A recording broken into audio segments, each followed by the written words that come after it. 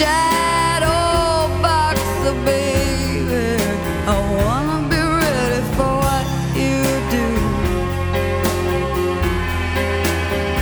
And I've been swinging around. Hello and welcome to the Intentional Clinician Podcast. I'm your host, Paul Krause, licensed professional counselor. On today's show, returning to the show, Adam Nash, LPC. Finally.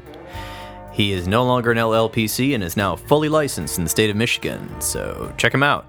We are going to be discussing the topic of masculinity and the shadow, or the dark side of being a man. But ladies, and everyone else out there, non-binary, don't worry, you are also included in this because everyone has a shadow. But being men, we're going to kind of give our perspective about being a man and how the shadow affects us. And for those of you out here who are wondering, what are you talking about?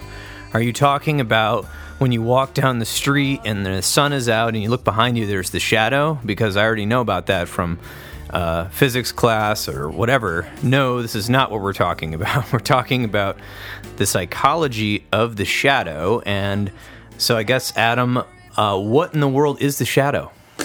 Yeah, so first of all, I'd like to say I would argue, too, about you kind of mentioned women in this podcast as well. And I would say, for me, I think we're going through the lens of men because, in general, men hide their shadow just a little bit more aggressively than women. Not that women don't hide it, but the way that it comes out in men is much more aggressive, is what I would say. So we'll get into that a little bit later. That's why I think we're kind of talking about it through this lens. As far as what the shadow is something that was first formed by Carl Jung, who is a psychiatrist, I think technically, and a psychoanalyst from long ago. He worked with Sigmund Freud, and he kind of started looking at what Sigmund Freud was doing, and he was trying to figure out what the unconscious is a little bit more and how we hide the unconscious. And he came up with this idea of the shadow, which is kind of the parts of ourselves that we keep hidden, would be the best way that I could kind of quickly describe it. Yes, and even going further, some people who've read Carl Jung's work believe that you actually keep it hidden on purpose sometimes, but there's even a darker shadow, which is a bunch of stuff that you don't even know is hidden at all. Yeah. So there's kind of two parts to the shadow in that way, probably even more. And yeah, essentially Jung and Sigmund Freud split. Jung was a medical doctor back then. I guess they called him a psychiatrist eventually, but there wasn't even really psychiatrists at the time. He did a lot of scientific study, but Freud was obsessed with some theories that were later proven to be false about how sexuality dominated everything, and that's just not true. It is obviously one lens to look at things, which is interesting, and Freud did come up with some really good concepts of ego and superego and id, but again, these are all philosophical concepts, ways of looking at the psyche and the mind and the body. And of course, Jung was famous, and Freud respected him for this, developing the term complex. Yeah. Which probably we can't fully go into, but which is a cluster of traits that come into existence when certain, I guess we would call them triggers today, or cues, bring them up, and then you automatically go into a certain line of behavior or thinking, which is your complex, and people's complex sort of follows them around, just like the shadow. So coming back to the shadow, this thing that you had a quote from Jung, which is, until you make the unconscious conscious, it will direct your life and you will end up calling it fate. Yeah, so one of the things about the shadow is that since it's this kind of hard to see area, I wouldn't even say necessarily always hidden, but this hard to see area, then what happens is that when something happens out of the shadow, you end up being like, oh, what happened? Where did this come from, right? It's almost like it kind of can sneak up on you at times, and so then that's kind of where Carl Jung is saying, that's when you're going to end up calling it fate, right? You're going to look back and you're going to be like, this thing happened. Let's give an example. You're in a relationship with this great girl, and then something happens that it just turns down and just goes bad, and you're like, oh, well, she wasn't the one. It's like, Well, yeah, probably, but also you screwed up the whole relationship because you never like addressed that kind of dark hidden area of yourself. And so whenever she would try and like look at that dark hidden area, you'd push her away, kind of thing. So that's kind of like, I think, a concept in that of just like how we look at stuff from our hidden areas and our shadow and be like, well, it's just fate. That's just the way things are going to happen every single time. Yeah, it's very easy to blame fate, and that way you don't have to look at your part in a breakup or an incident. And we often, when you're developing your ego as a man, I know the first podcast we did earlier this year was on the second half of life and men kind of going through this death cycle before they can be reborn into a man who actually owns a lot of his elements versus trying to just be ego-driven all the time, which can lead to, which is good because it can help you with your identity, but then bad if the ego takes over. So I think a lot of times when we are doing shadow work, it's very difficult even for people that have been working on killing their ego off and trying to become more, balanced as a person, because then you keep getting surprised that this stuff is in there. But also, it's not our job really to get rid of it. It's our job to kind of explore it. So we'll get into that. But another definition by Carl Jung was hidden or unconscious aspects of oneself, both good and bad, which the ego has either repressed or never recognized. Mm-hmm. So we've kind of talked about both of those. It doesn't mean that it's bad necessarily. Like the shadow is bad. It could be a motivator that you aren't even aware of. That's kind of happening without your knowledge.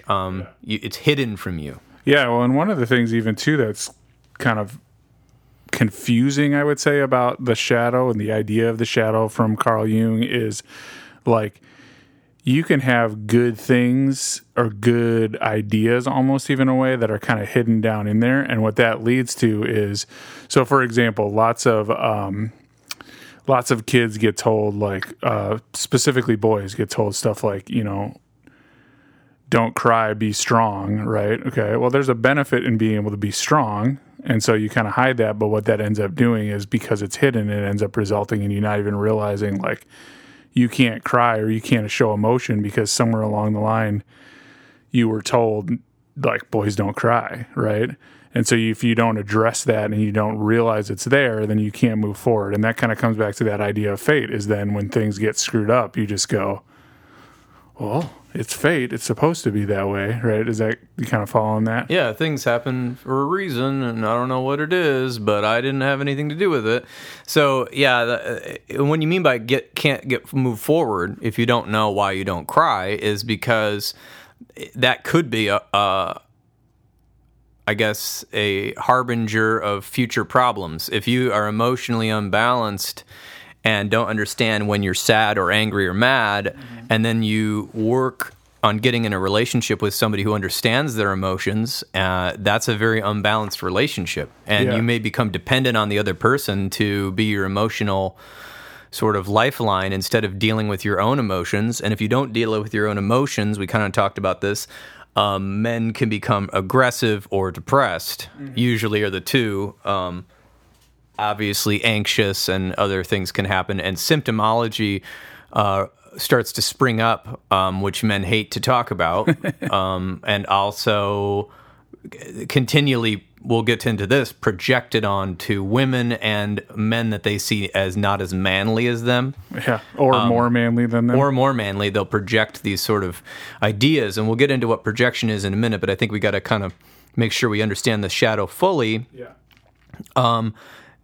You were writing here that Carl Jung believed that in order to become a healthy person, one must learn about their own shadow. Otherwise, they will continue to live their life with a, quote, mask on, hiding parts of themselves from themselves and others. And I think that's very true. Yeah, so if you also look at, like, the shadow is kind of like, it's very similar to, like, the unconscious, but it's not the exact same thing. And so if you're kind of hiding stuff in the shadow, or stuff is hidden in the shadow, then you're kind of living with this, like, mask on, trying to avoid anybody seeing the shadow, right? So it's like, you've ever heard the term skeletons in the closet. It's kind of like that idea of like, I'm going to keep stuff kind of in this area, right? Like Carl Jung said, whether intentional or unintentional, right? So you may have stuff like, I got a big front closet in the apartment I live in, and there's stuff in that closet. When the day comes that I move, I'm going to find stuff and I'm going to be like, holy crap, I did not even know that was still there, right? So that's kind of like the unconscious repression. And then there's like the conscious decision of like, you know, I know that I have my tennis racket in there that I haven't used in 3 years, you know, so that's like, I have intentionally been like, I'm hiding that. And that's much the same thing we do with our psyche is we will either unintentionally get stuff hidden or intentionally be like, I want to hide this behind my mask, okay? And that's when we get into persona, which we're going to get into, I think, in a minute, and just kind of like the idea of like having this hidden part of ourselves that we don't want other people to see. Yeah, and I think in closing, again, it doesn't matter if you did it on purpose or the culture made you hide things or things just crept in there that you haven't dealt with. The shadow, everyone has a shadow. So that's another thing. Every human has some type of shadow, hidden aspects they aren't aware of, and that affects their behavior and thought process. And it can affect every part of your life. Sexual side of your life, the spiritual side of your life, the way that you think that you're logical, your political viewpoints, your relationships, and even into things like addiction and eating and distraction and problems with goal setting, issues with career, problems with boss, problems with coworker. I mean, this affects everything. Yeah. It affects literally everything because if you're unaware, then you don't have as much control. Like we want to have control, but sometimes our ego tricks us into thinking we have control when actually our ego is fully covered in a shadow and is bashing around everyone around, and then no one wants to be around us. For sure, yeah. So you want to read that I quote? want to read this quote about Carl Jung said. So he says, the shadow is a moral problem that challenges the whole ego personality. For no one can become conscious of the shadow without considerable moral effort. So it's going to take work. To become conscious of it involves recognizing the dark aspects of the personality as present and real, right? So it's about admitting to yourself, like, there's stuff that I don't like about myself. There's stuff that I don't want other people to see. And then it's about actually spending time trying to investigate and figure out what those things are, right? You could live your entire life. Like I would argue a person with narcissism in a way spends their entire life never ever spending any time looking at their shadow. They constantly are looking at other people and saying it's their fault, it's their fault, it's their fault, it's their fault. And that leads to them just being fairly unhealthy people because they never investigate that area. Narcissism's a lot more complex than that, but that's kind of like a rough viewpoint of that. So yeah, and I agree. I think we'll understand the shadow a little bit better if we compare it to what it's not. So the shadow is obviously the part of ourselves that we hide. We don't want to show this to people. It's something to remain hidden, whether we know it or not.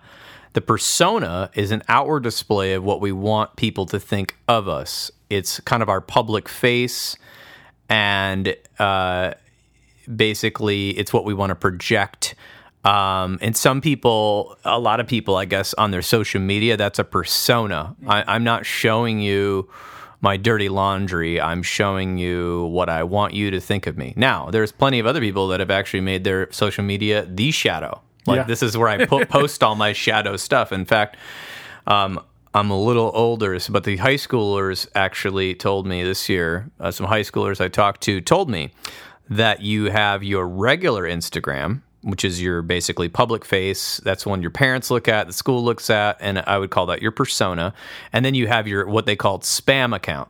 Mm-hmm. And the spam account is something non-identifiable. So it'll be like 05077, like some word. It has nothing to do with you. You never put your face on it. You don't put any identifiers on it. And it'll be like people posting like, I went to Chick-fil-A. But usually it's also used for like vague booking. That's what I call it, where you post like some sort of poem. Somebody said something mean to me today. I heard through the rumor mill that so-and-so, blah, blah, blah, right? And it's your spam account, and people like know whose it is, but they don't say. And you might have like 5 of these, and apparently it's like this sort of mystery. And some kids will like post pictures of them drinking or partying, but like not their faces, like just like the bottles or pipes or whatever. So it's kind of like they're like the social media is like, interestingly enough, like a very obvious example of what persona and shadow is. And I think that's a newer thing, because let's talk about examples of the shadow. One of the easiest ones, I think, is sort of this sort of holier than thou preacher man, who goes on tour and does tent revivals and has a big congregation, and he's preaching against homosexuality and how bad it is, and then he ends up having an affair with a man, or multiple affairs with a man, right? Or preaching how you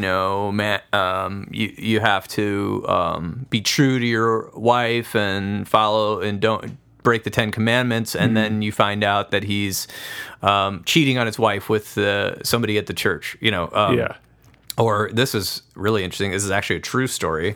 My friend went to this Catholic church, and right before this priest retired, they found out that he had embezzled, $500,000 to $1 million, and literally paid contractors with cash to turn his house into a mansion, until one day the contractor was like, "Where are you getting all this cash? Like, I thought you were a priest." And then they investigated him, and he got in trouble. And I don't think he actually went to jail because he was so old, but it was just like, it's such a example of the persona versus the shadow, because the persona is like, on the outside, we want to look up to these men, right? In positions of authority. Obviously, politicians is a whole nother topic, but or a sports player, and then you find out, this sports player punched his girlfriend, and it's on video, and you're like, no, this can't be true, right?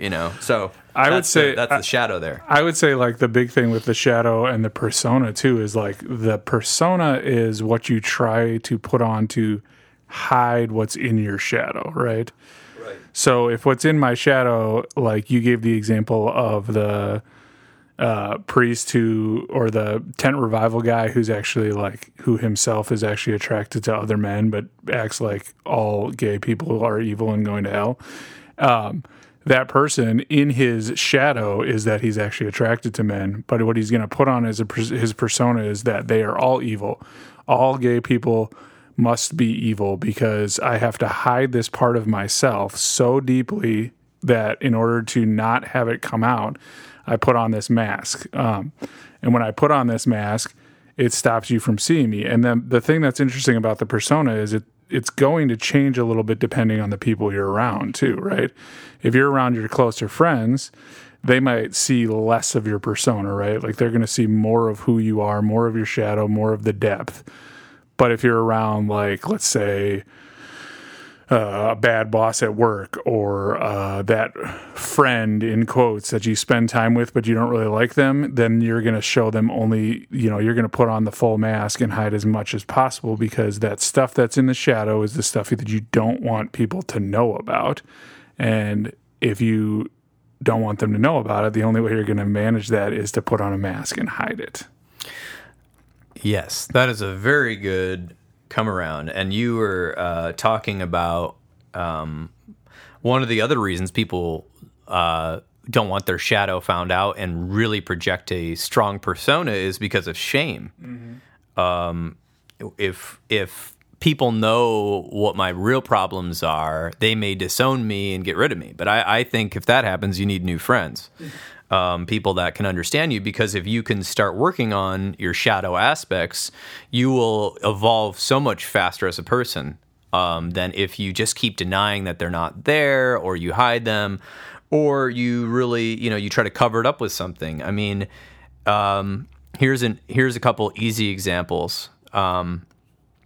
So a guy feels insecure and sort of having low self-esteem, but he never admits it. So then he spends the next, 7 years in the gym every day trying to sculpt a perfect body, but then he still has problems dating and with friendships because he has low self-esteem and acts like a jackass.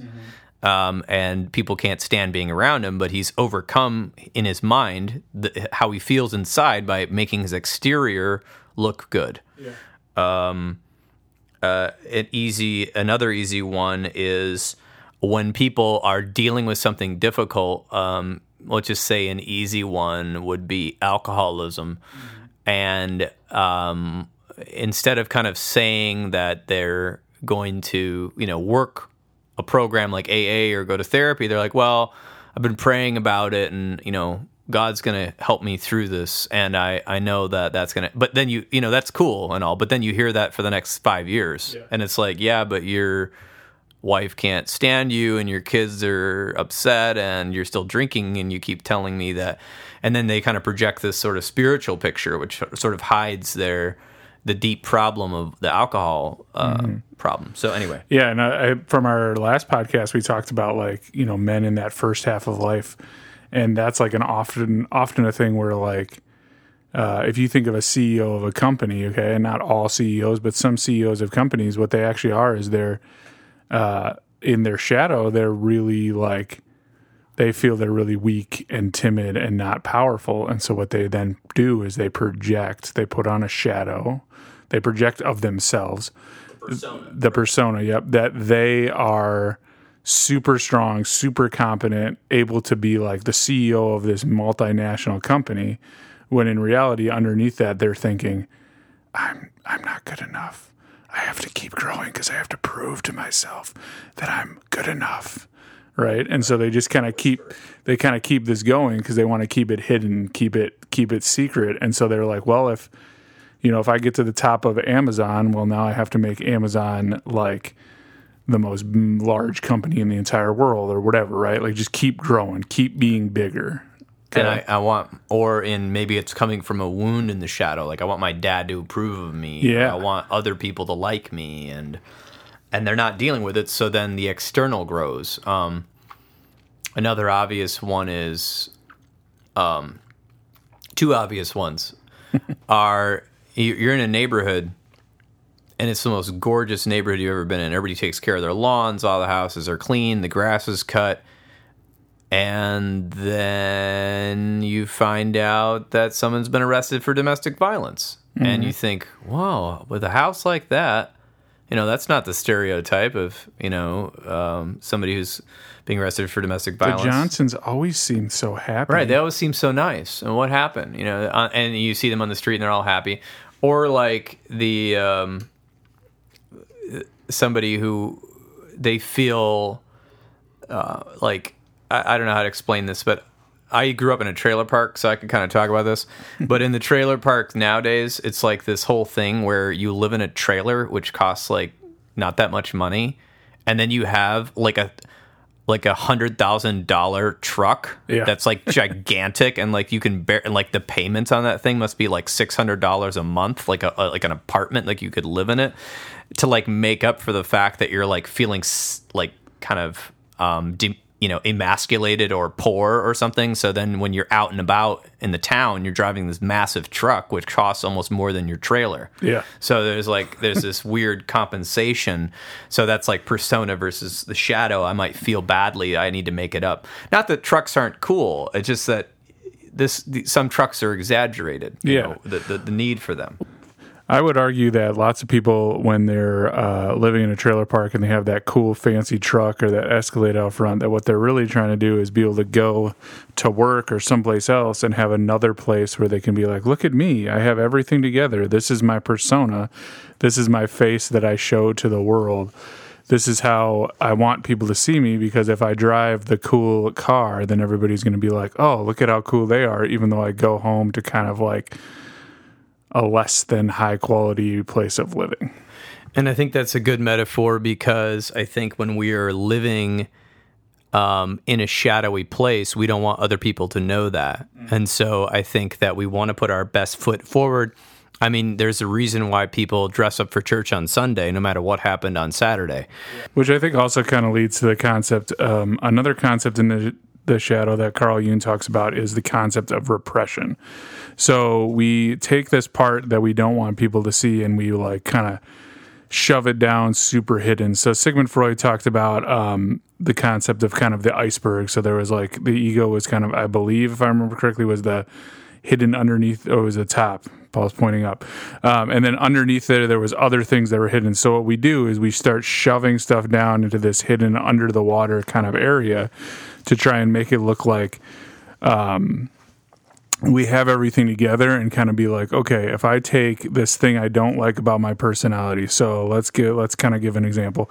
I don't like about my personality that, I'll give an example that's kind of ridiculous. I don't like that my voice sounds almost exactly like my brother's. So many years ago, I started talking with a lower voice as opposed to talking with a higher voice, which is my brother's voice is a little higher. So that's kind of like a kind of goofy example of how we find these parts of our personality or these parts of our shadows and we repress them really deep down. And you were kind of talking about the idea of the Instagram account, right? So my one Instagram account, I'm going to have it look like I have everything together. You know, I'm going to show the perfect picture every single time. I'm going to in every single picture, I'm going to bust out laughing, like looking like I'm just having the greatest time of my life. And then I'm going to have another Instagram account where I'm going to be like, well, here's the actual stuff that's going on. Here's me like, you know, here's the throw up on the ground after I just got so drunk from being at the party because I didn't want to actually face what was going on. So that's kind of like the concept of repression. I think you had a little more to say about that too. Yeah, repression is sometimes conscious, but sometimes unconscious. So one way of repression is the socially conscious suppression, which is messages we receive by our culture that we're involved in, whether it be our family subculture, culture of belief, education culture, or whatever. And these can be by verbal or nonverbal means, and they may just also be our interpretation of what's going on. So, for instance, you know, you as a boy, you sing a cute song with a girl at a party, and your uncle's like, "What the hell? That's dumb. Don't act like a girl." Or gives you a weird look, and then you think, oh, singing is not manly or whatever, like guys don't do that, and then you just never sing again. And you're repressing this part of yourself. But then there's the positive repression, like you're getting violent, and people say, do not be violent, like stop hitting, and then you know that you must repress the violent part of yourself, which is possibly good, but at the same time, if it goes too far into the unconscious and gets segmented away and it's not addressed, like why you don't hit, like you don't hit because it's not nice and it hurts people and you don't really understand it and you've kind of just sequestered it away, it can come out in kind of strange and ugly ways. One of the exaggerative examples is sort of like Dr. Jekyll, Mr. Hyde. Dr. Jekyll,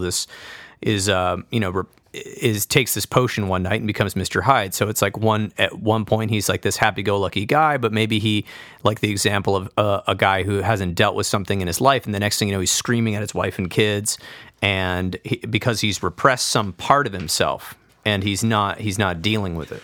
Yeah, often repression leads to us kind of like having something hidden down underneath that will kind of show itself out of the shadow from time to time.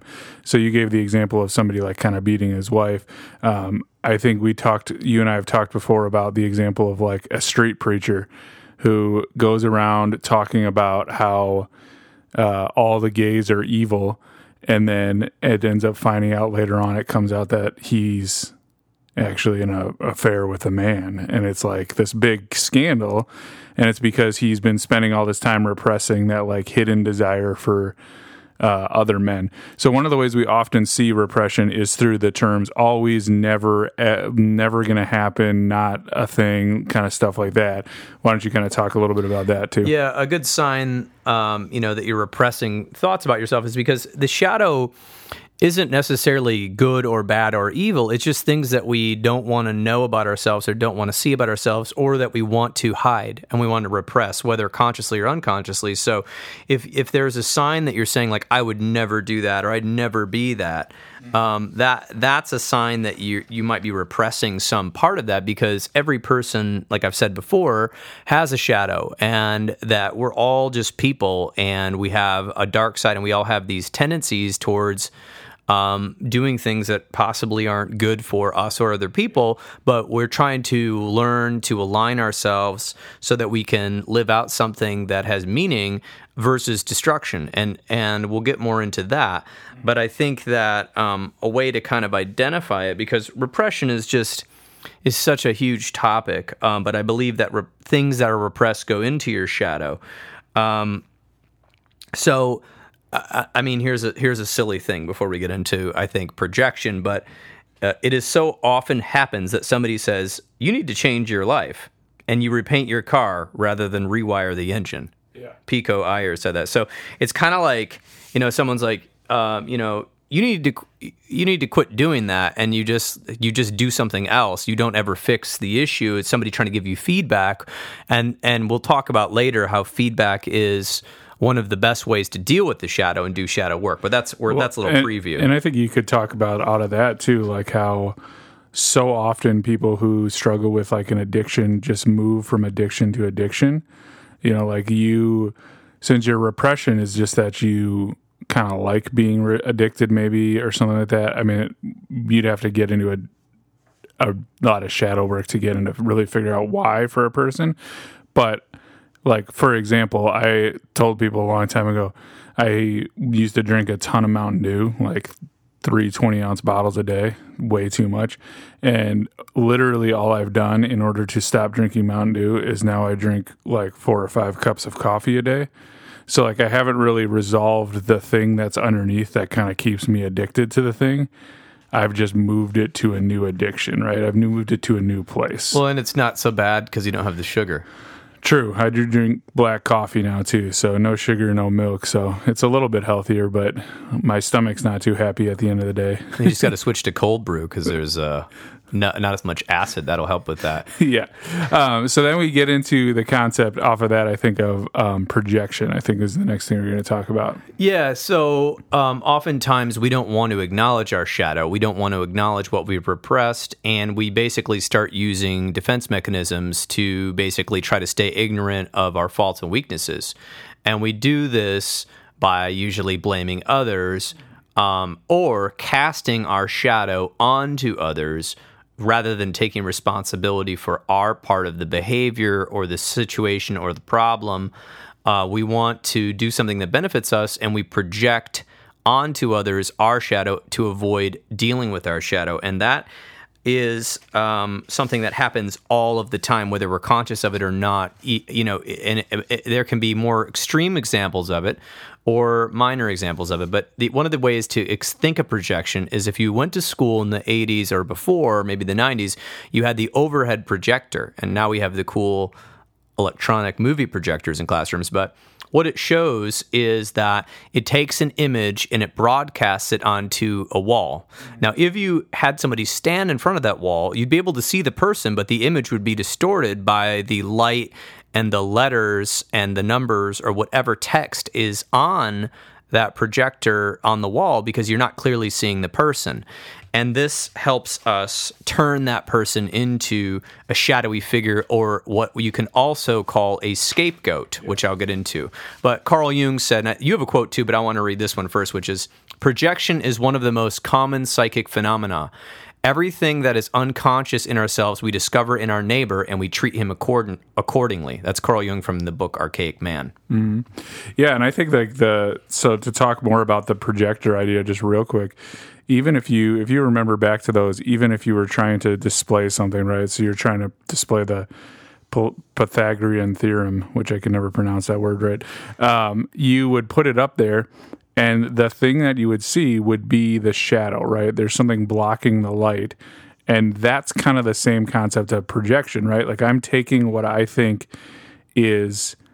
should be on this person and I'm putting it on them. So I'm going to look at whoever. Okay. I think I remember talking about this one where, since I'm a counselor, I project onto social workers all the time, and I say, like, social workers are terrible.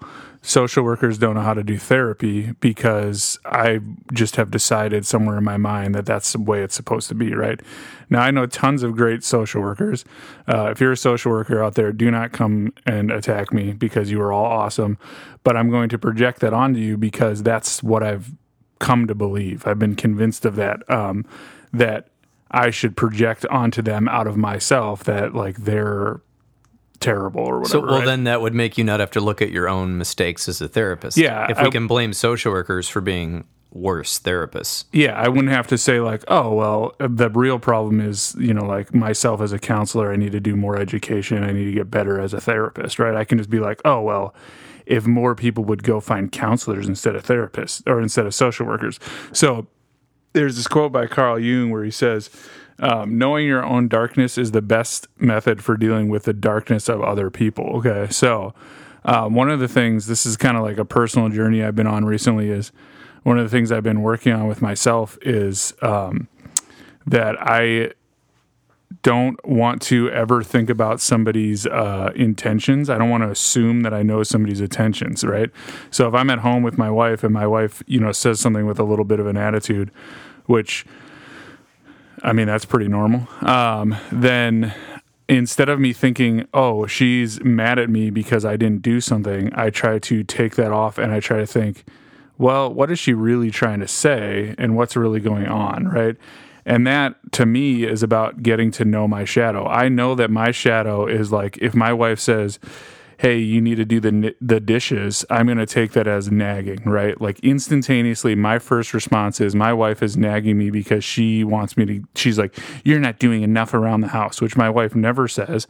But my knee-jerk reaction out of my shadow is to go, oh, well, she's clearly telling me I'm not good enough, I'm not doing enough, therefore I'm going to take it that way. And my journey has been to stop putting intentions on, and actually sometimes I just ask my wife, what are you trying to say? And she'll be like, oh, I want the dishes to get done because I want to cook dinner tonight. Cool. Right. So what you're trying to do is withdraw your projection from another person, because we have, like Carl Jung says, it's happening all the time. So, and it can happen for a variety of reasons, but a lot of them are defense mechanisms or history repeating or us assuming things. And a lot of times our projections are black and white thinking. They're all or nothing thinking. Oh, I know why. It's a swift judgment we do to possibly protect ourselves or defend.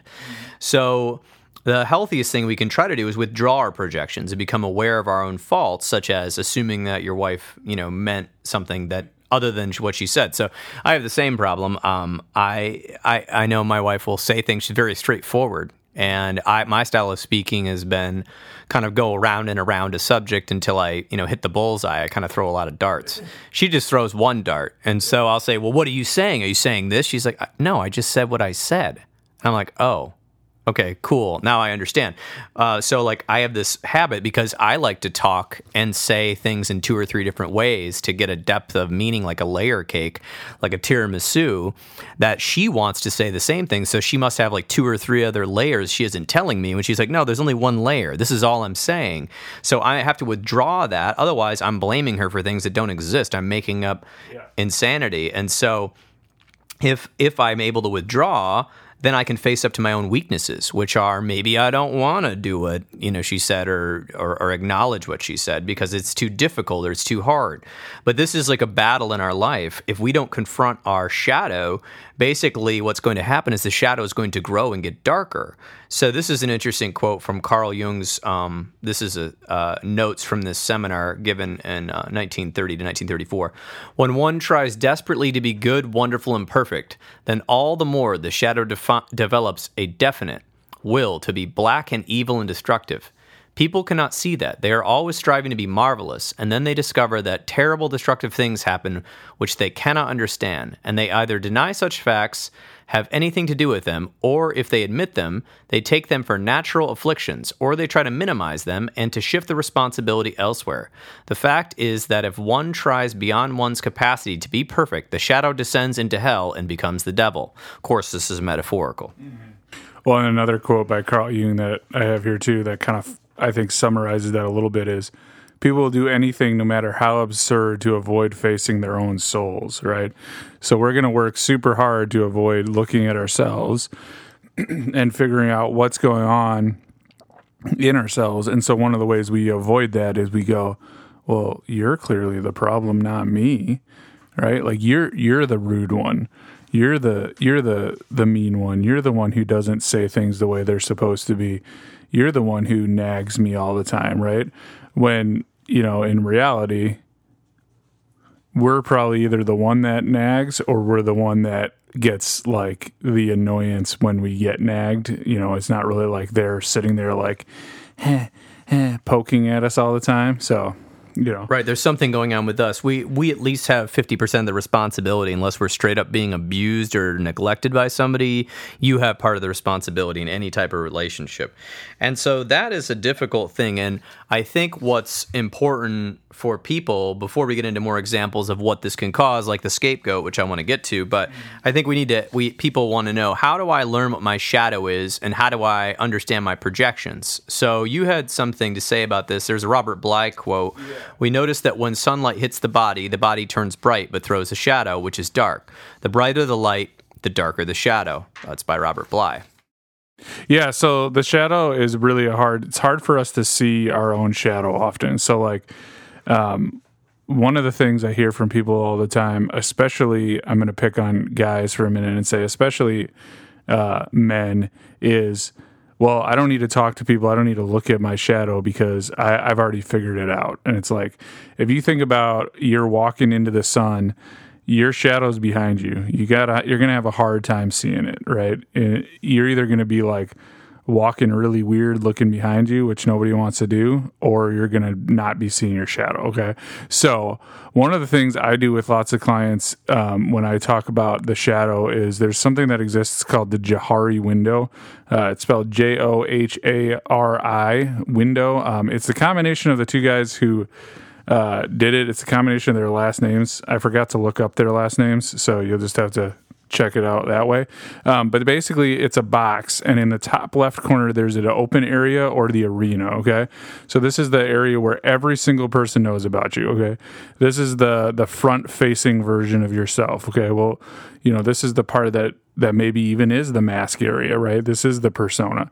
To the bottom left side, you have the hidden area or the facade. This is kind of part of your shadow. This is the area that you hide, and you kind of are like, this is kind of your secret area. You know about it, but other people don't know about it, okay? So when I think about this area, it's like people know about me that I like to play hockey and that I have a big beard. That's a pretty common knowledge. People don't know about me that I used to coach gymnastics for 3 years, okay? So that's kind of like a hidden area, right? And then to the top right, you've got the blind spot. So this is the area that other people know, but you don't know. A good example of this is I remember having a conversation with my wife, and she was like, I was like, yeah, I'm like a super laid back, chill individual. And my wife is like, I don't think you're as laid back as you think you are. And I was like, what are you talking about? She's like, you're pretty direct. You say pretty much what's on your mind to people, and you're pretty like, cut to the chase kind of person. And I was like, really? And I had to think about it and be like, okay, maybe I'm not actually as laid back as I thought I was, right? And that was a big time of like her speaking into the shadow or the kind of blind spot area for me and being like, whoa, I'm not as laid back as I thought I was. And then finally, you have the bottom right area, which is known as the unknown. This is the area that you just don't even know about yet. Like, this is just completely hidden. So this is like the darkest shadow area. So when we get into this area, this is where we start getting into the idea of things will be projected out of this. This is areas where we repress stuff into, okay? So the only way that we can possibly get this unknown area to become known is to allow other people to speak into our blind spot, for other people to kind of like help us see that, and for us to make that arena a little bit bigger with some people, right? So like I talked about with my wife, she talked into my blind spot. Well, now I can look and say, okay, I have been for a long time projecting out of my, or putting on the mask out of my unknown area that I am super laid back, when in reality, I speak my mind pretty quick. I've had, tough conversations with a lot of people around me, and that's been a big change to be able to be like, okay, I'm okay with that now. And I can stop being like, oh, I'm just super laid back all the time. I can be like, no, I'm not super laid back all the time. I can be comfortable in that now that I see it. Right, and so that's starting to change and integrate with the shadow. And I think we'll get into shadow work, but I think I want to talk about a few dangers of the shadow. And this is not the part of the shadow called shadow possession, which we'll get into toward the end, where you actually use the shadow on purpose. But this is still the unknown shadow, kind of like maybe other people see it, we don't. Yeah. And I think what's important there is for instance, think about this. The shadow is hidden behind us, just like an actual shadow, which is on the ground, cast behind us from the light in front of us.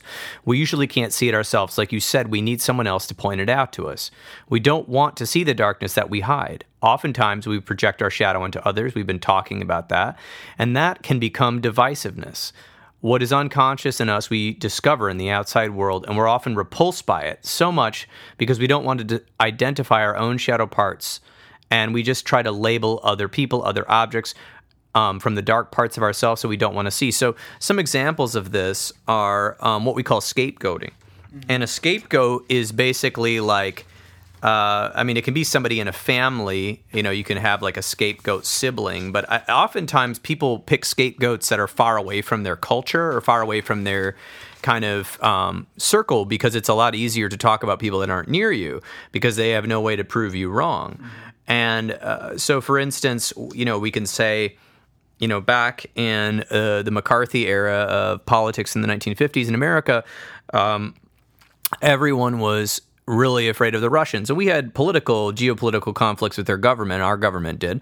But it doesn't mean we had actual conflicts with the people. Actually, America and Russia had a lot of people that, in terms of citizens, that we're not in fights. You know what I mean? We just haven't had a chance to hang out. So I kind of had this is a total crazy utopia idea, but if we could fly a bunch of Americans over to Moscow, get the American government out of it, keep the Russian government out of it, and just have a big party, I think we'd have a good time, and vice versa. If they came all over and hung out with us, we'd have to get used to the vodka and the really cold hockey games, and they'd have to get used to our craft beer. We just trade them for whiskey and basketball. Right, there you go. So, it's the people aren't the issue. What we're talking about with scapegoating on a collective level is the collective shadow, which can lead to war. And often, for instance, a lot of times the easiest people to project onto the shadow to have a scapegoat are people with no power and no voice. So, for instance, the United States, my grandfather immigrated from Germany. Mm-hmm. My relatives before that immigrated from Norway and Sweden on my other side of my family. And now I hear in the dialogue that immigrants are bad and they're taking away jobs and all this sort of thing. And now that's a geopolitical argument mixed up with some other misunderstandings about humanity. And, there's all sorts of policy issues that I won't get into with that. But it can become very easy for someone to project onto someone from the outside, is what you're saying. Like, I can look at somebody and say, you're the problem because you're taking away my job or whatever, as opposed to looking at yourself and saying, you probably don't want to work a job in a field anyways. Right. And scapegoating in the group, usually what happens is that they take something that is something different than your culture or something different than you. So it's called a hook.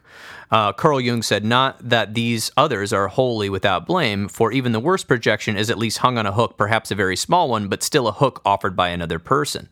So it's very easy when you're in a dominant culture or a cultural bubble to cast a negative light or a shadow on other groups of people that may live across the world. And projections at a collective level can become very dangerous. And so you can see this in extremist religious groups who want to basically kill other religious groups, which is crazy because both of their holy books say that you should love your brother and your sister and your neighbor. But we have the Crusades, if you want to look that up. And your enemy, sorry. But yeah, if you want to look up the Crusades, that happened. Obviously, right now in the Middle East, easy example is the Palestinians and Israeli people going back and forth and blaming the other, and they keep saying, well, you're the evil one. Well, no, you're the evil one. And then the worst part is that people in power can use projection on a collective level to divert attention away from their own problems and the harm they may be causing, and by using propaganda, false flags, manipulation techniques to cast blame on ready-made scapegoats who don't have a platform. And thus we can go into a collective hate that you don't even know about. I just remember when I was a kid hearing about people coming over from Mexico and how bad that was. And I just had heard that. I was like 8 years old. Yeah. And I had no idea what that meant. Well, whatever reason they came over, a lot of people are seeking asylum, whatever. I had heard, that there was all this criminal activity. Well, that's just not the case. when you look statistically. And I had like this idea of this group of people being dangerous. But then when I met people that moved over from Mexico, and I went to Mexico myself, I found them to be, the people I met, to be great. And that this was just obviously some sort of hook that somebody had used to make me think that this was bad. And I was only 8 years old. Yeah. Well, I think you're talking a little bit about the idea of like collectivism and just like the collective thinking. And I think that that's often what's used is like an us versus another kind of thing to like convince people to do stuff.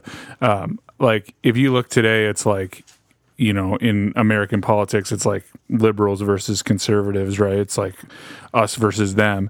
And I think that that is very much like a scapegoating, right?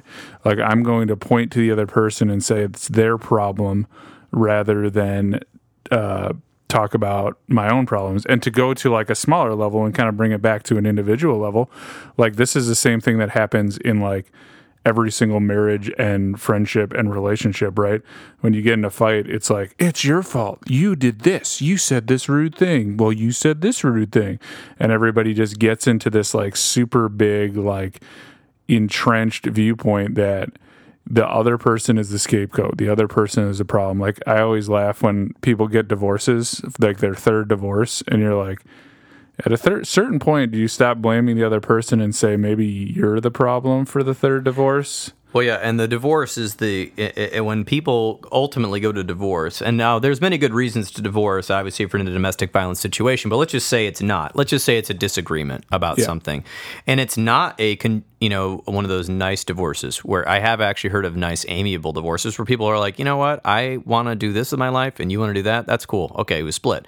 But I'm talking about the demonization that like, oh, they're the worst. When you meet somebody and they say, don't get my ex is actually insane and crazy and maybe spawn of the devil. And you're like, really? Are they in jail? They have a felony? Are they in a mental hospital? Like, oh no, they live in the suburbs and they have a job as an accountant. And you're like, well, wait, so how are they the most evil person ever? Do they have friends? Do they eat their young? Like, what's going on? It's like, no, they're just terrible. And so that's an example of projection and putting your shadow because you don't want to look at what your part of the divorce was.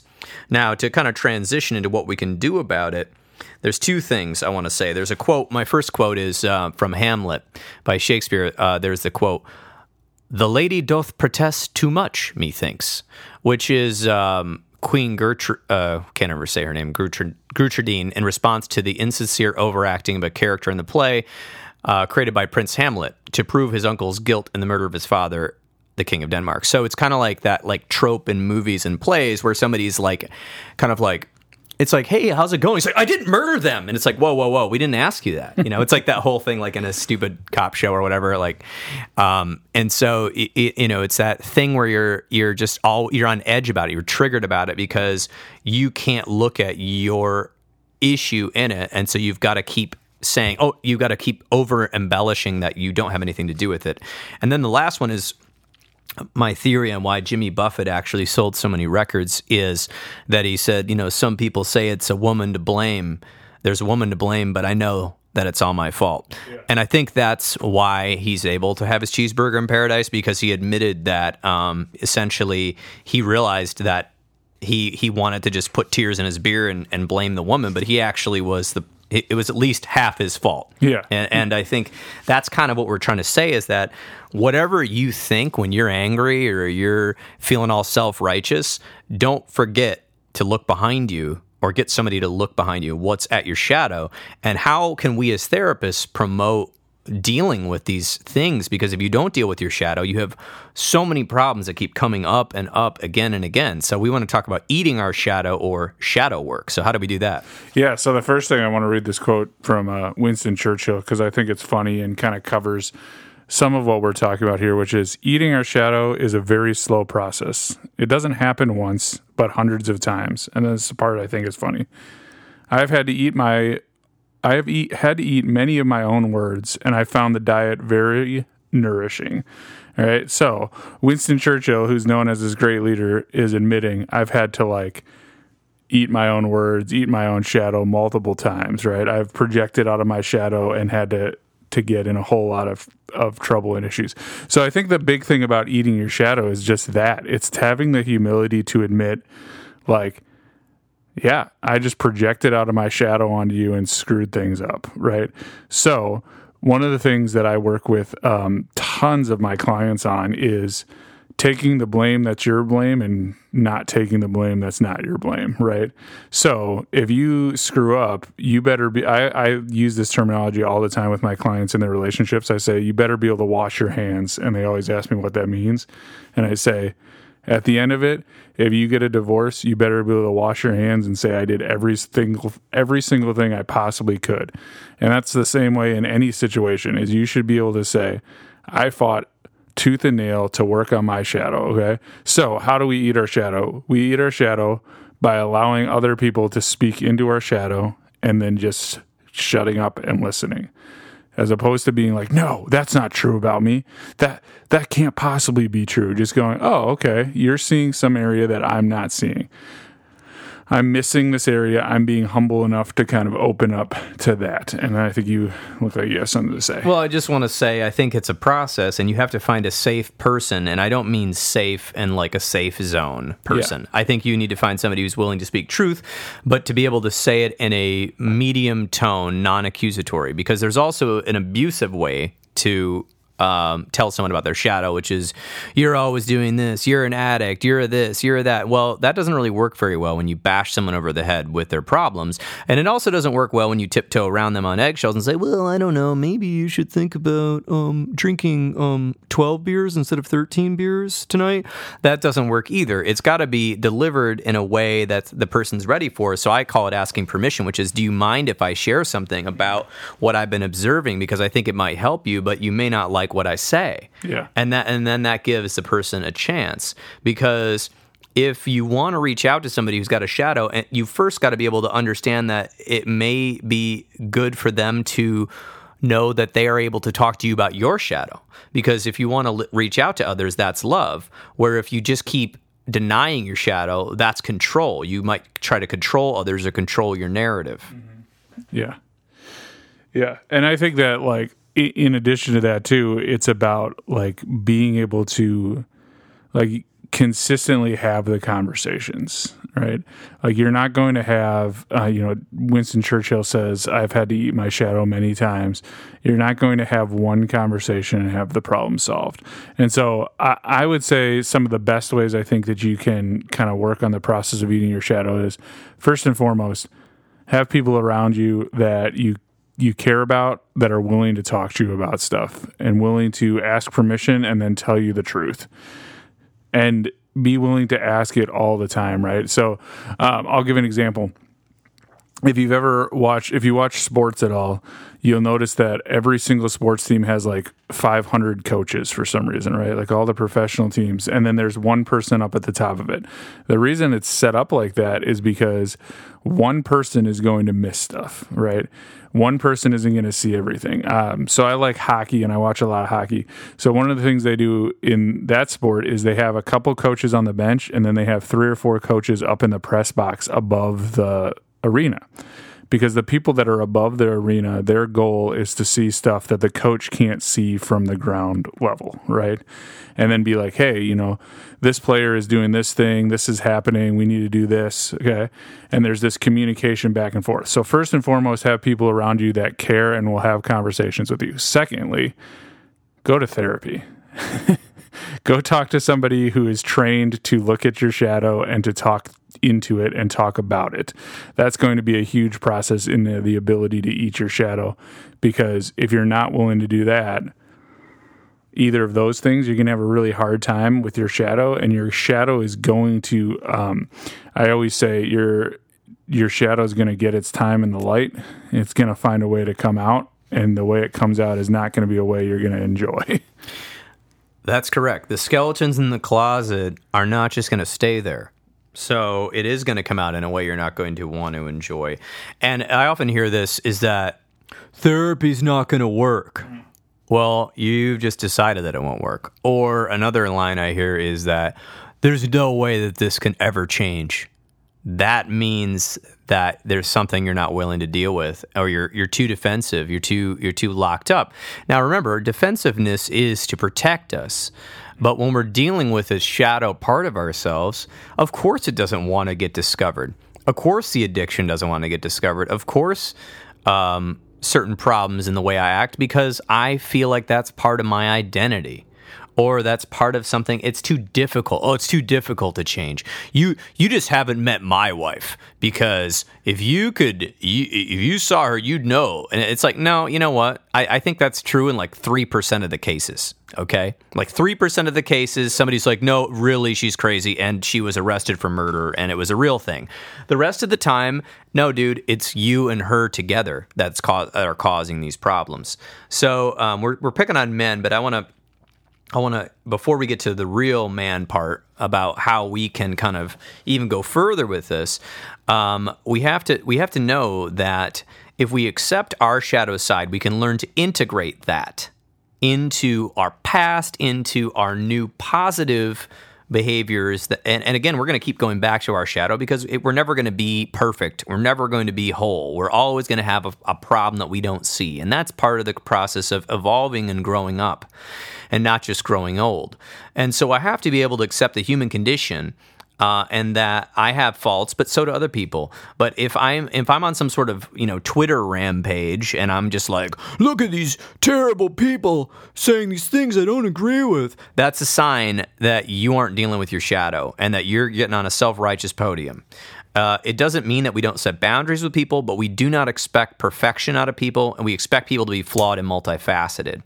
So this is something, before we get to this next part about the second part of life, which kind of ties into the first podcast we did, which you can find about men in the second half of life. Jung said this actually before World War II. Before Hitler was even in power, I believe about 1930. Modern people are ignorant of what they really are. We have simply forgotten what a human being really is. So we have men like Nietzsche, Freud, and Adler who tell us what we are quite mercilessly. We have to discover our shadow. Otherwise, we are driven into a world war in order to see what beasts we really are. And that's from Visions, notes of the seminar given in 1934. So, unfortunately, that did happen. We had a world war. We saw what beasts we really were, a couple of them. Yeah, and that was right before the second one. And we realized, okay, this is not a way to get along. We all have to share the same planet, and that's kind of an evolving view. So let's talk about men in particular, because that's kind of the expertise we have. Not that we both don't see women as therapists. Oftentimes we do, especially since we both specialize in trauma work. And I think we do quite well with women, but guys, we really know how to turn the screws on you, because we are you. Yeah. So we've lived the life. We're nicer to the women in our office. Let's be real about that. So anyway, go ahead. Yeah. So let me first read this quote by Robert Bly. So he says, every part of our personality that we do not love will become hostile to us. Okay. Now, when he says love, he doesn't mean that you have to think it's the best part about your personality. It doesn't mean that part of your personality that really loves Burger King, guilty, that's the part that you have to just be like, oh, that's my favorite part of my personality. I just love that part. What he means by love is more the concept of spending time with it, knowing it well, right? You can still change it. I mean, I eat less fast food now than I did when I was 22. Thank the Lord. But like, it's a process, right? And so what I would say is, we talked about in a previous podcast that Paul kind of mentioned, we talked about the second half of life, okay? So this is this concept where for the first half of life, we're kind of like building a container. We're making ourselves look good. We're making the mask look good, right? We're putting on a mask and we're being like, oh yeah, look how good I look. I'm awesome. Okay. And then the second part of life is about filling up the container and making yourself actually have value, right? Like getting the valuable stuff into your life, I should say. And do you have something to say? Well, I was going to say also the mask can be also known as the ego identity, which is necessary to be able to deal with the world we live in. You have to have some type of identity, unless you live in a completely collectivist culture which takes care of you. So we're talking about the Western world here. And, so anyway, but just so, you have to develop that ego. But then if you keep driving with the ego and the mask in the second part of life, it will destroy you or people around you or whole places. So we have to fill the container, which is what? Yeah. So filling the container is filling the container with the valuable things, right? So valuable things are like strong relationships, doing the things that you love, right? So I so often see clients come into my office and they're like, well, I make good money, but I just don't find any fulfillment in it. It's like, well, yeah, because you were just trying your whole life to make money, to earn, to get more, to put on a better mask, okay? And so the thing that I would say about the shadow and men is do the work. Start getting into the process of figuring stuff out. You can avoid a lot of the really terrible stuff that happens in life that we talked about in our first podcast of going through a divorce, going through a job loss, going through a mental health crisis in the middle part of your life by actually starting the process of figuring out your shadow, figuring out what it is that are the big, I'll say, prejudices in your shadow that really are going to hold you back and make life hard, right? What are the things that keep you stuck in the same patterns over and over again? And the way you're going to do that is by, like we talked about, having good people in your life and, getting a good therapist and working through that process. If you don't do that, then you're going to be, going through another divorce, complaining and saying that wife is evil, right? Like that ex-wife, she's evil. There's a quote that I had earlier that talks about from Carl Jung where he says, no person ever, like very few people ever actually meet someone who is truly authentically evil. But so often we want to label everybody as authentically evil. But if you ever meet a truly evil person, you're like, it's jarring. It's like cold to the soul. So like, but we want to blame everybody and say that because that's our shadow speaking into them and making them be evil. And so I would just say like, go out and find some good people and really start investing in investigating your shadow. And not to be, shadow work is also make a list of things that you really want to achieve in your life, almost like a bucket list, like on the positive side. But a lot of life coaches out there, I'm going to project a little shadow on the life coaches, are like, make this vision board about all the things you want and all the money you want to manifest and all the sex you want to have and all the really good food and then be a part of this cool club where you travel around the world. And it's like, okay, that's called ascension. And that is the first part of life. Ascending, doing more, finding more, trying to fill that void, the hedonic treadmill. But like, the issue is this. So like I am saying to you out there, if you're going to do shadow work, do make a list. Make a list of 5 or 10 things you really want to achieve before you die. And look, if you haven't looked at this article, look at the famous regrets of the dying. The regrets of the dying are always something like, I wish I would have spent more time with my kids. I wish I would have spent more time with my partner. I wish I would have spent more time playing. I wish I would have been outside more. I wish I would have not been working so much. I wish I wouldn't have cared so much about money because I can't take it with me. I wish I wouldn't have bought so many dumb things. Almost no one when they're dying says, I wish I would have just had a few $100 more bucks. Right, exactly. So we have to be able to navigate the modern world, which means we are in the Western world, we have to have some sort of currency going on in our life. But to what end? What is the trade-off? So make that list of fun things you want to do, but trust me, unless you do the shadow work, you're not going to get there. It's always going to be, well, next year when I have more time. Oh, well, next year when I don't need to make as much money. Well, next year, when I get this much in my 401k, then I'll work on that. No, you won't. It'll always be put off until you deal with what's in your shadow because you have to look at the negative. You have to descend into the mud, into the muck, into the darkness to be able to clean that up so you can be in the noonday sun and have a smaller shadow. And that's, I really think what the real work is being able to look at ourselves with the help of others through the lens of a shadow to see what we are hiding and concealing and actually trying to apply the feedback. And now you don't have to apply everything all at once. You can do one thing at a time. And that's why you need somebody to help you. I don't think it's possible to do the shadow work on your own because I've tried and I always miss things. It's the shadow. When people say something to me and I'm like, what are you talking about? I know that they're hitting on my shadow because it didn't occur to me that I did this, right? Well, think about it like, I would think about it in this way. Imagine if you've ever gone camping and you lose like,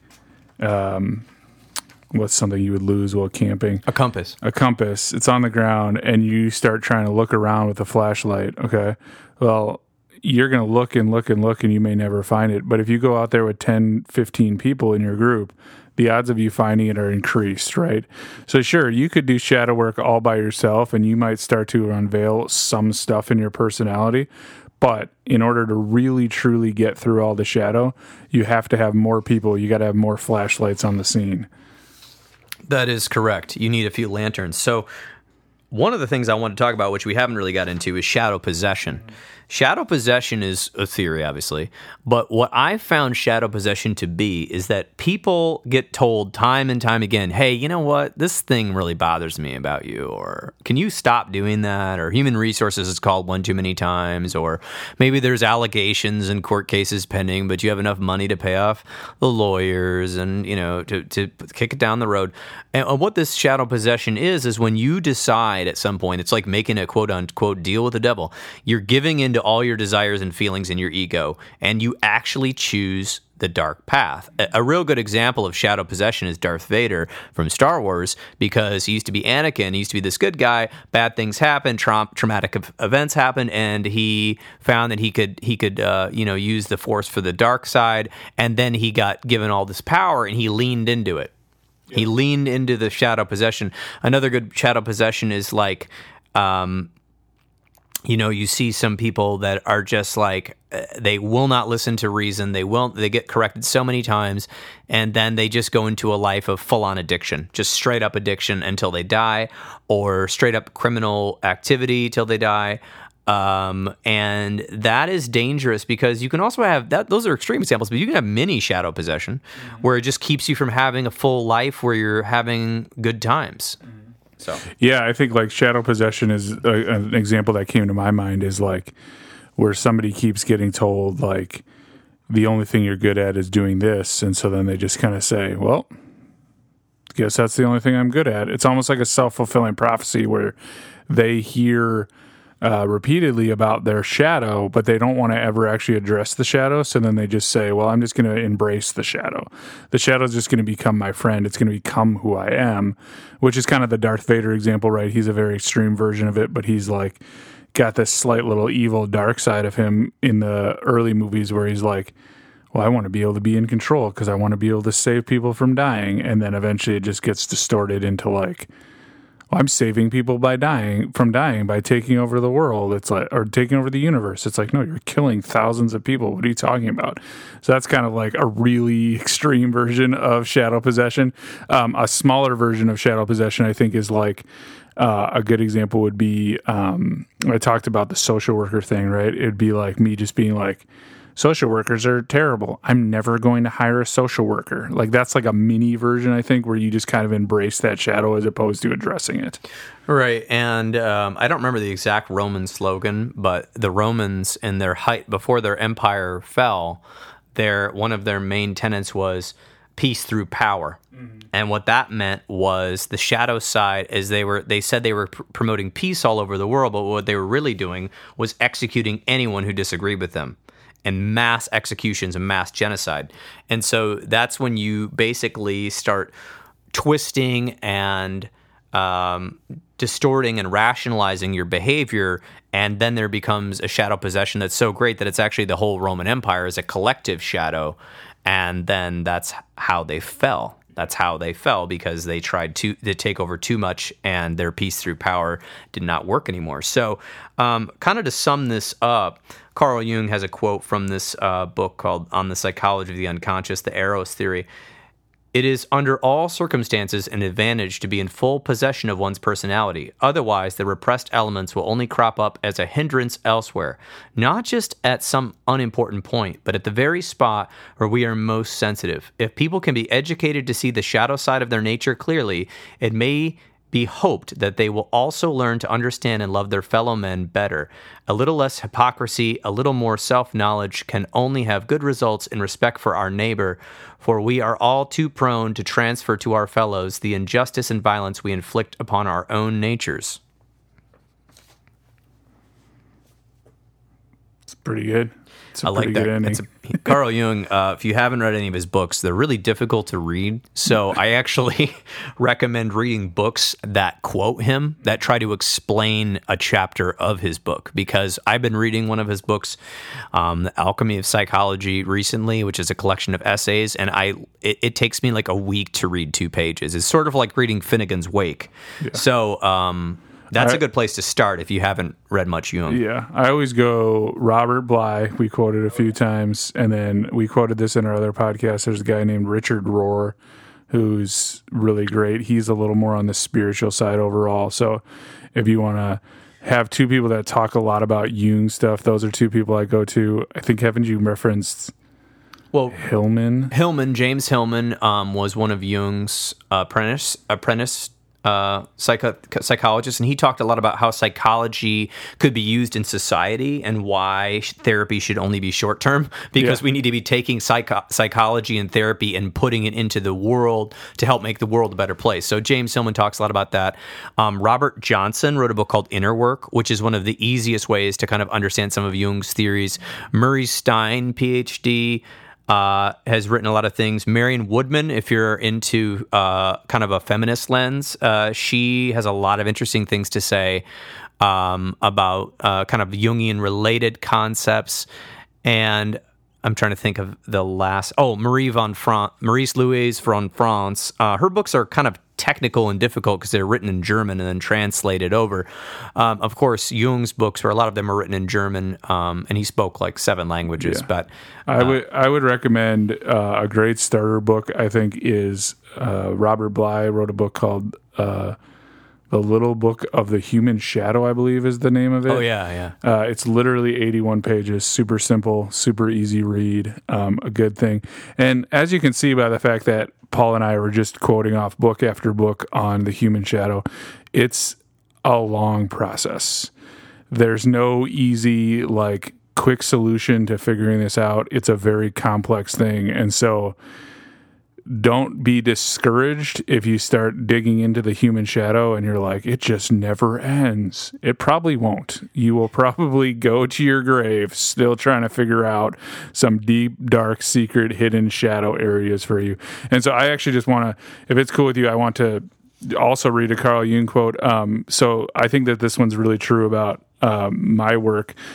He says, about a third of my cases are suffering from no clinically definable neurosis, but from the senseless and emptiness of their lives. This can be defined as the general neurosis of our times.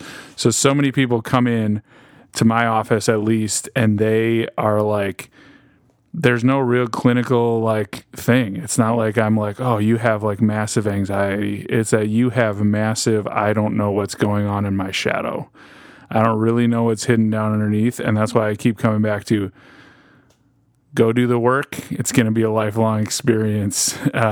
Join us in it as we continue to walk through our own shadow. And just for the people out there that are going, oh my gosh, this is overwhelming.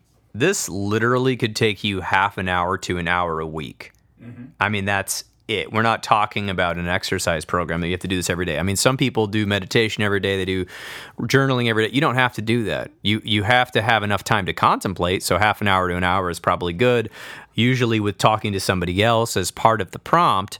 But it's not actually as difficult as you think. You just have to start with the simple part, which is, getting some feedback from trusted people, writing down some of your goals that you want to work on, and then just starting to actually try to accept feedback in a non-defensive manner. And that can be as easy as, hey, you know what? I'm really trying to improve myself. As a friend, what are some things that you see that you feel that I'm, screwing up on or could do better or whatever? And now, not every friend's going to be accurate, but at least you're starting to get a sample. And obviously, if you go to a trained professional and you tell them what's going on, they're going to help you dig further into the unknown dark areas. Mm-hmm. Yeah. I'll kind of tell them where I can be found. Really yes, quick. Why don't you, Adam? So I am planning to, on my website, I have a website called themanlycounselor.com. I'm planning to, over the next couple of weeks after this podcast comes out, to release a series on the shadow just to kind of follow up. kind of dig into some deeper areas with that, and you can kind of give that a read. And then other than that, you can find me on Instagram, where I haven't been posting much recently, but at The Manly Counselor. And then I can be found at Health for Life Grand Rapids, working alongside Paul. All right, and I think that is a wrap. Thanks for being on the show, and this concludes part 2 of our series on men, and stay tuned, as I'm sure we'll have part 3. Most definitely.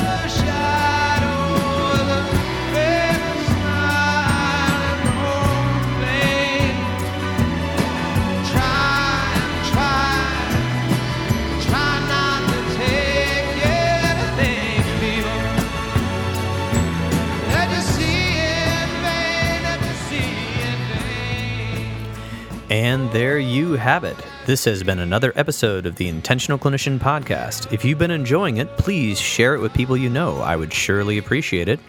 And if you haven't already, subscribe or give us a rating on iTunes. Until next time, I'm wishing you all a safe and peaceful week. If you are looking for an EMDRIA consultant, I am now an EMDRIA consultant in training, and I can provide 15 of the 20 hours needed to become EMDRIA certified. I'm going to be starting an EMDRIA consultation group, both online and in person. It is looking more like October to December 2020. For details, check out counselingsupervisorgr.com or healthforlifegr.com, or email me. The Michigan Mental Health Counselors Association is working to increase the availability of quality mental health services statewide, increasing education, promoting best practices, and working to keep licensed professional counselors and other professionals accessible by the public.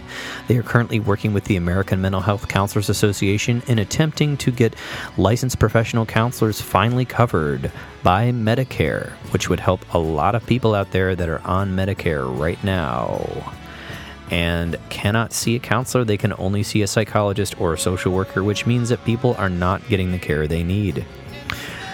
Also, we are working to integrate into schools and try to get more health out there. I know a lot of people are talking about different ways to change the police department and get mental health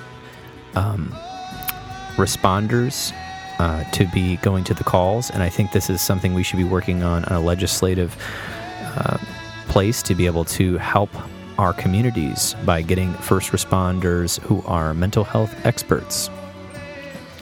The recording you just listened to consists of the personal opinions of Paul Krauss and his guest, and while these are based upon the literature they have read and their experience in the field, they should not be viewed as the definitive opinion on the subject. Listening to this podcast is not a substitute for treatment. If you are in crisis, please dial 911 or the National Suicide Prevention Hotline at 1-800-273-8255.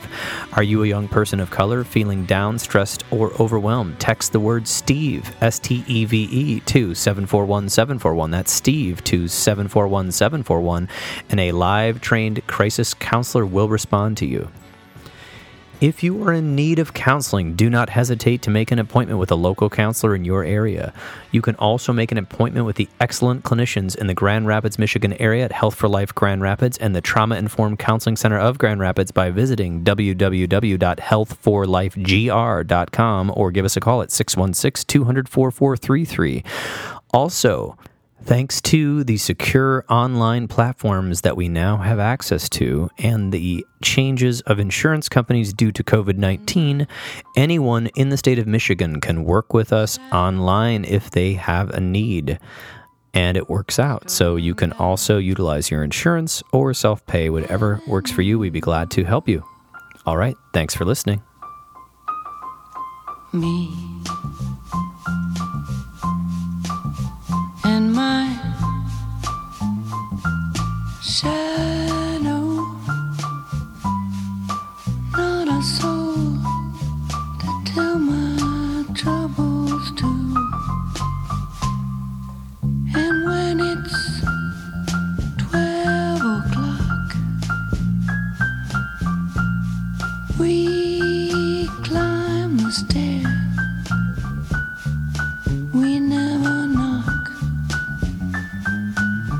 because there's nobody there, just me and my shadow, all alone and feeling blue.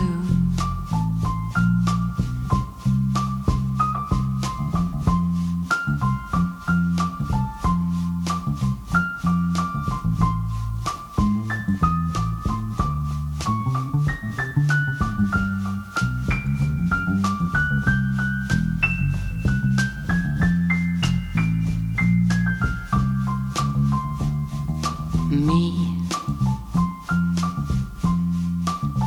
and my shadow, not a soul